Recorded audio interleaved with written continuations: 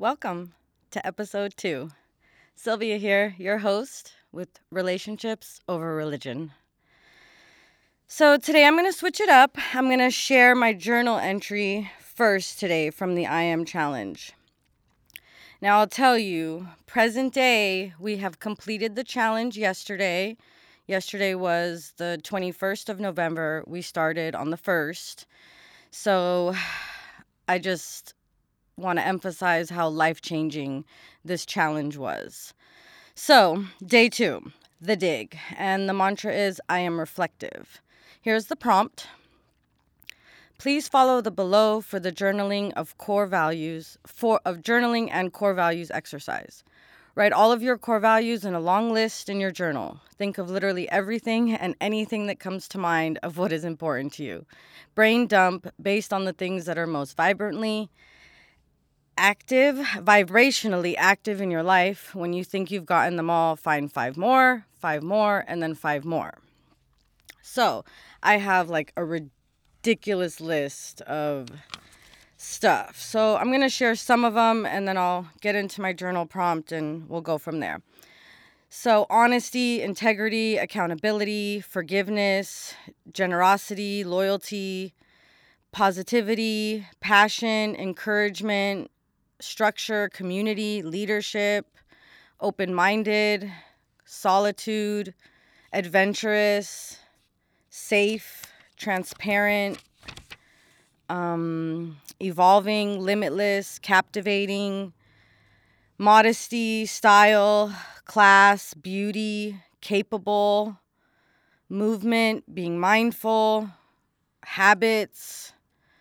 So the list goes on. I didn't count it, but it's at least like over 50 here, maybe close to 60, 75. I'm not sure. So then this is my journal entry. I didn't realize how tough this stuff was going to be, but I guess that's why it took me so long. So I am reflective. I am reflective to the values that I hold deep inside me: integrity, honesty, and authenticity. I am digging into this process the only way I know how, head first, 10 toes deep. Figuring out my core values seemed daunting at first, but doable. I know that I value my relationship with God above all, because all other things stem from that principle alone. Next, honesty and integrity and being able to be true to myself. Family, community, and being of service are also essential to me. They all contribute to my inner strength and stability. I am seen, I am heard, I am me, ever changing and renewing myself with each new season. Instead of fearing who I was becoming and worrying about what people will think, I've learned to own and love myself more with each new dawning day. God continues to work inside of me, shaping the core values and forming me at the same time. I'm able to look at myself objectively and see how far I've come and look expectantly at the future to where I'm still growing. As my roots reach down and grow stronger, my flowers begin to bud and bloom. As I grow, my community grows and everyone around me grows. Also, learning to live by these core values helps me create the boundaries I need to keep me stable, strong, and secure. Yeah, day 2 was tough. Day 2 was tough. That was the end of my journal entry. And my heart's beating so fast. Like I said, doing this has been very tough for me being vulnerable and putting myself out there. So I encourage whoever's listening that it gives you hope for you to do it for yourself in your own life. Now, to get to my topic for today, and I kind of mentioned it with renewing myself with each new season, but somebody mentioned something after our meditation this morning, and I jumped up to write it down because it was such a key part of my life, and I've realized I've had to do it over and over again, and that is grieving my old identity.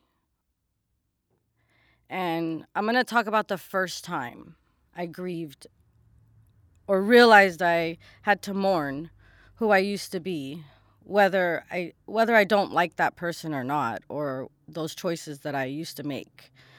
But the first parts of my journey while I was locked up in Linwood, in the early months, and we'll get into why I was arrested and all that stuff later. You gotta keep listening. Anyways, so I realized at some point that the drug addict, the one who used and sold and did fraud, did all kinds of stuff, I had to mourn that person. I wasn't excited to. I didn't know how to. But I just let myself feel. It was one of the first feelings I ever really had because using heroin for so long, I really numbed myself. So I realized I had to mourn that person, mourn that girl who, man, thought I was doing the most. And it was really, really hard because I hadn't even really experienced death as a whole. Like, yeah, my grandmother died. People had died in my life, but nobody I was really close to. The closest person actually was my uncle who died a few months ago, and that hurt a lot. That was completely different, from other funerals or situations I had to attend.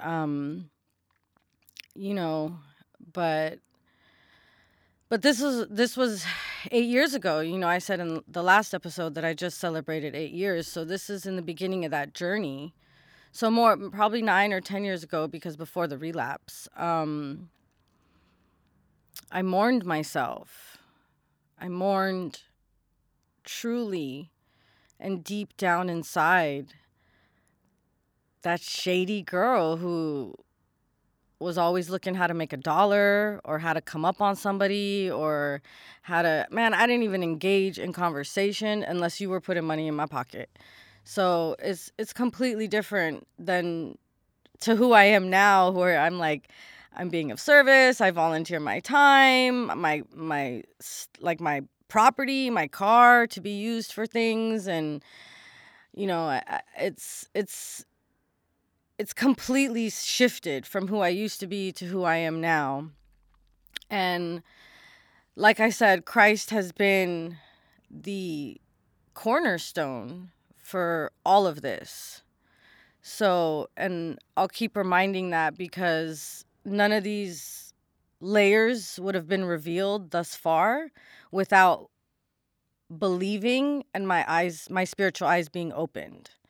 So thankfully, at this point, my spiritual eyes were open and I'm able to take a look at myself. This is probably the first time I was ever really reflective on myself, was grieving that old identity.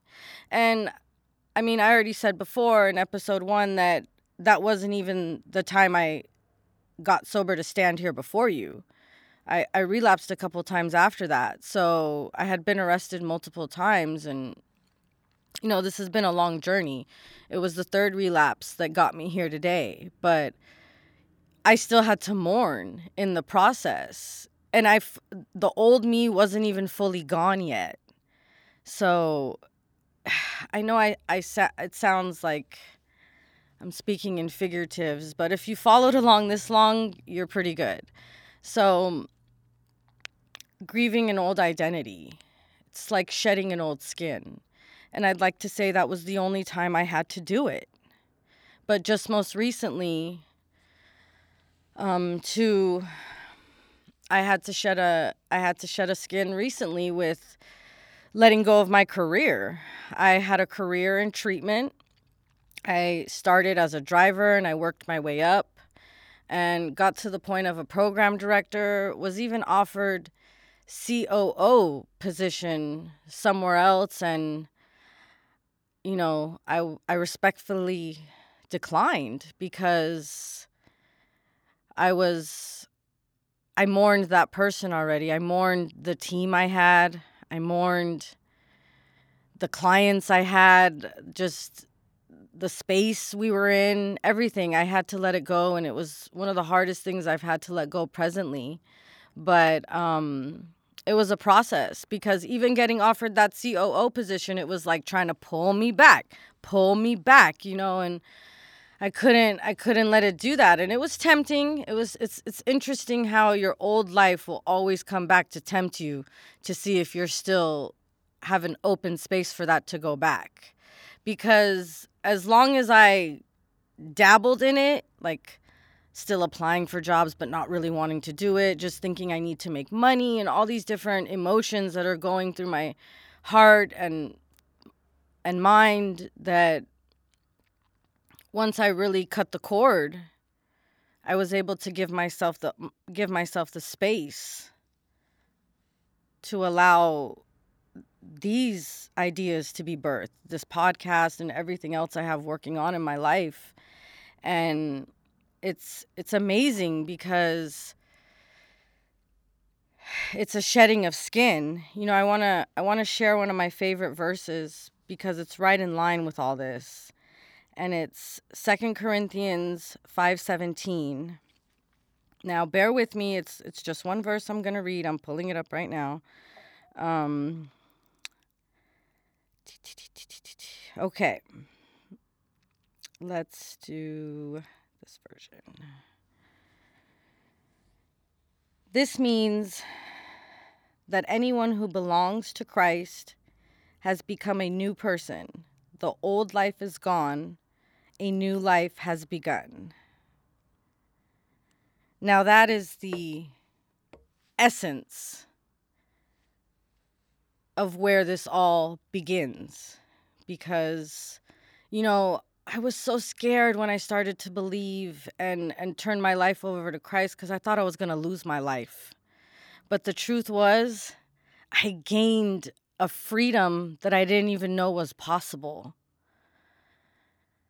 And that's the hope that is out there. And in this process, when you decide to stop looking out and start looking inward. And now I see how meditation and journaling is part of the process.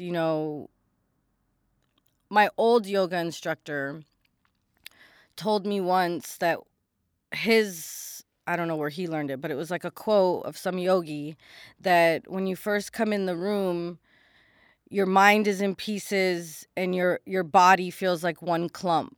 And that's how I was. And now I feel like my mind is in one piece and I have moving parts in my body. And to connect mind, body, and heart, soul, spirit, and to be authentically me and love it is the greatest gift that I could have ever been given. And it's open to all of you. It's open to every single person. If you just give God a chance, give the Bible a chance, and really allow your mind to be renewed. Allow something that has lasted so long to really make an impact, and it's beautiful, because I know this isn't even the end. I know I grieved multiple parts of who I used to be, and I'm going to grieve parts of me again in the future, because what I'm doing now is not what I'm going to be doing forever. And I'm going to have to, let go of some of the things and evolve some more and change some more. My husband always says, you either change with the times or you get stuck behind. And the times are changing all around us. The economy is changing, the world is changing, climate is changing, everything is changing. Now, I truly believe God has a plan for it all, and we just got to do our part. But we got to open our eyes. We got to open our eyes. We have to open our eyes, because without opening our eyes, it's the blind leading the blind.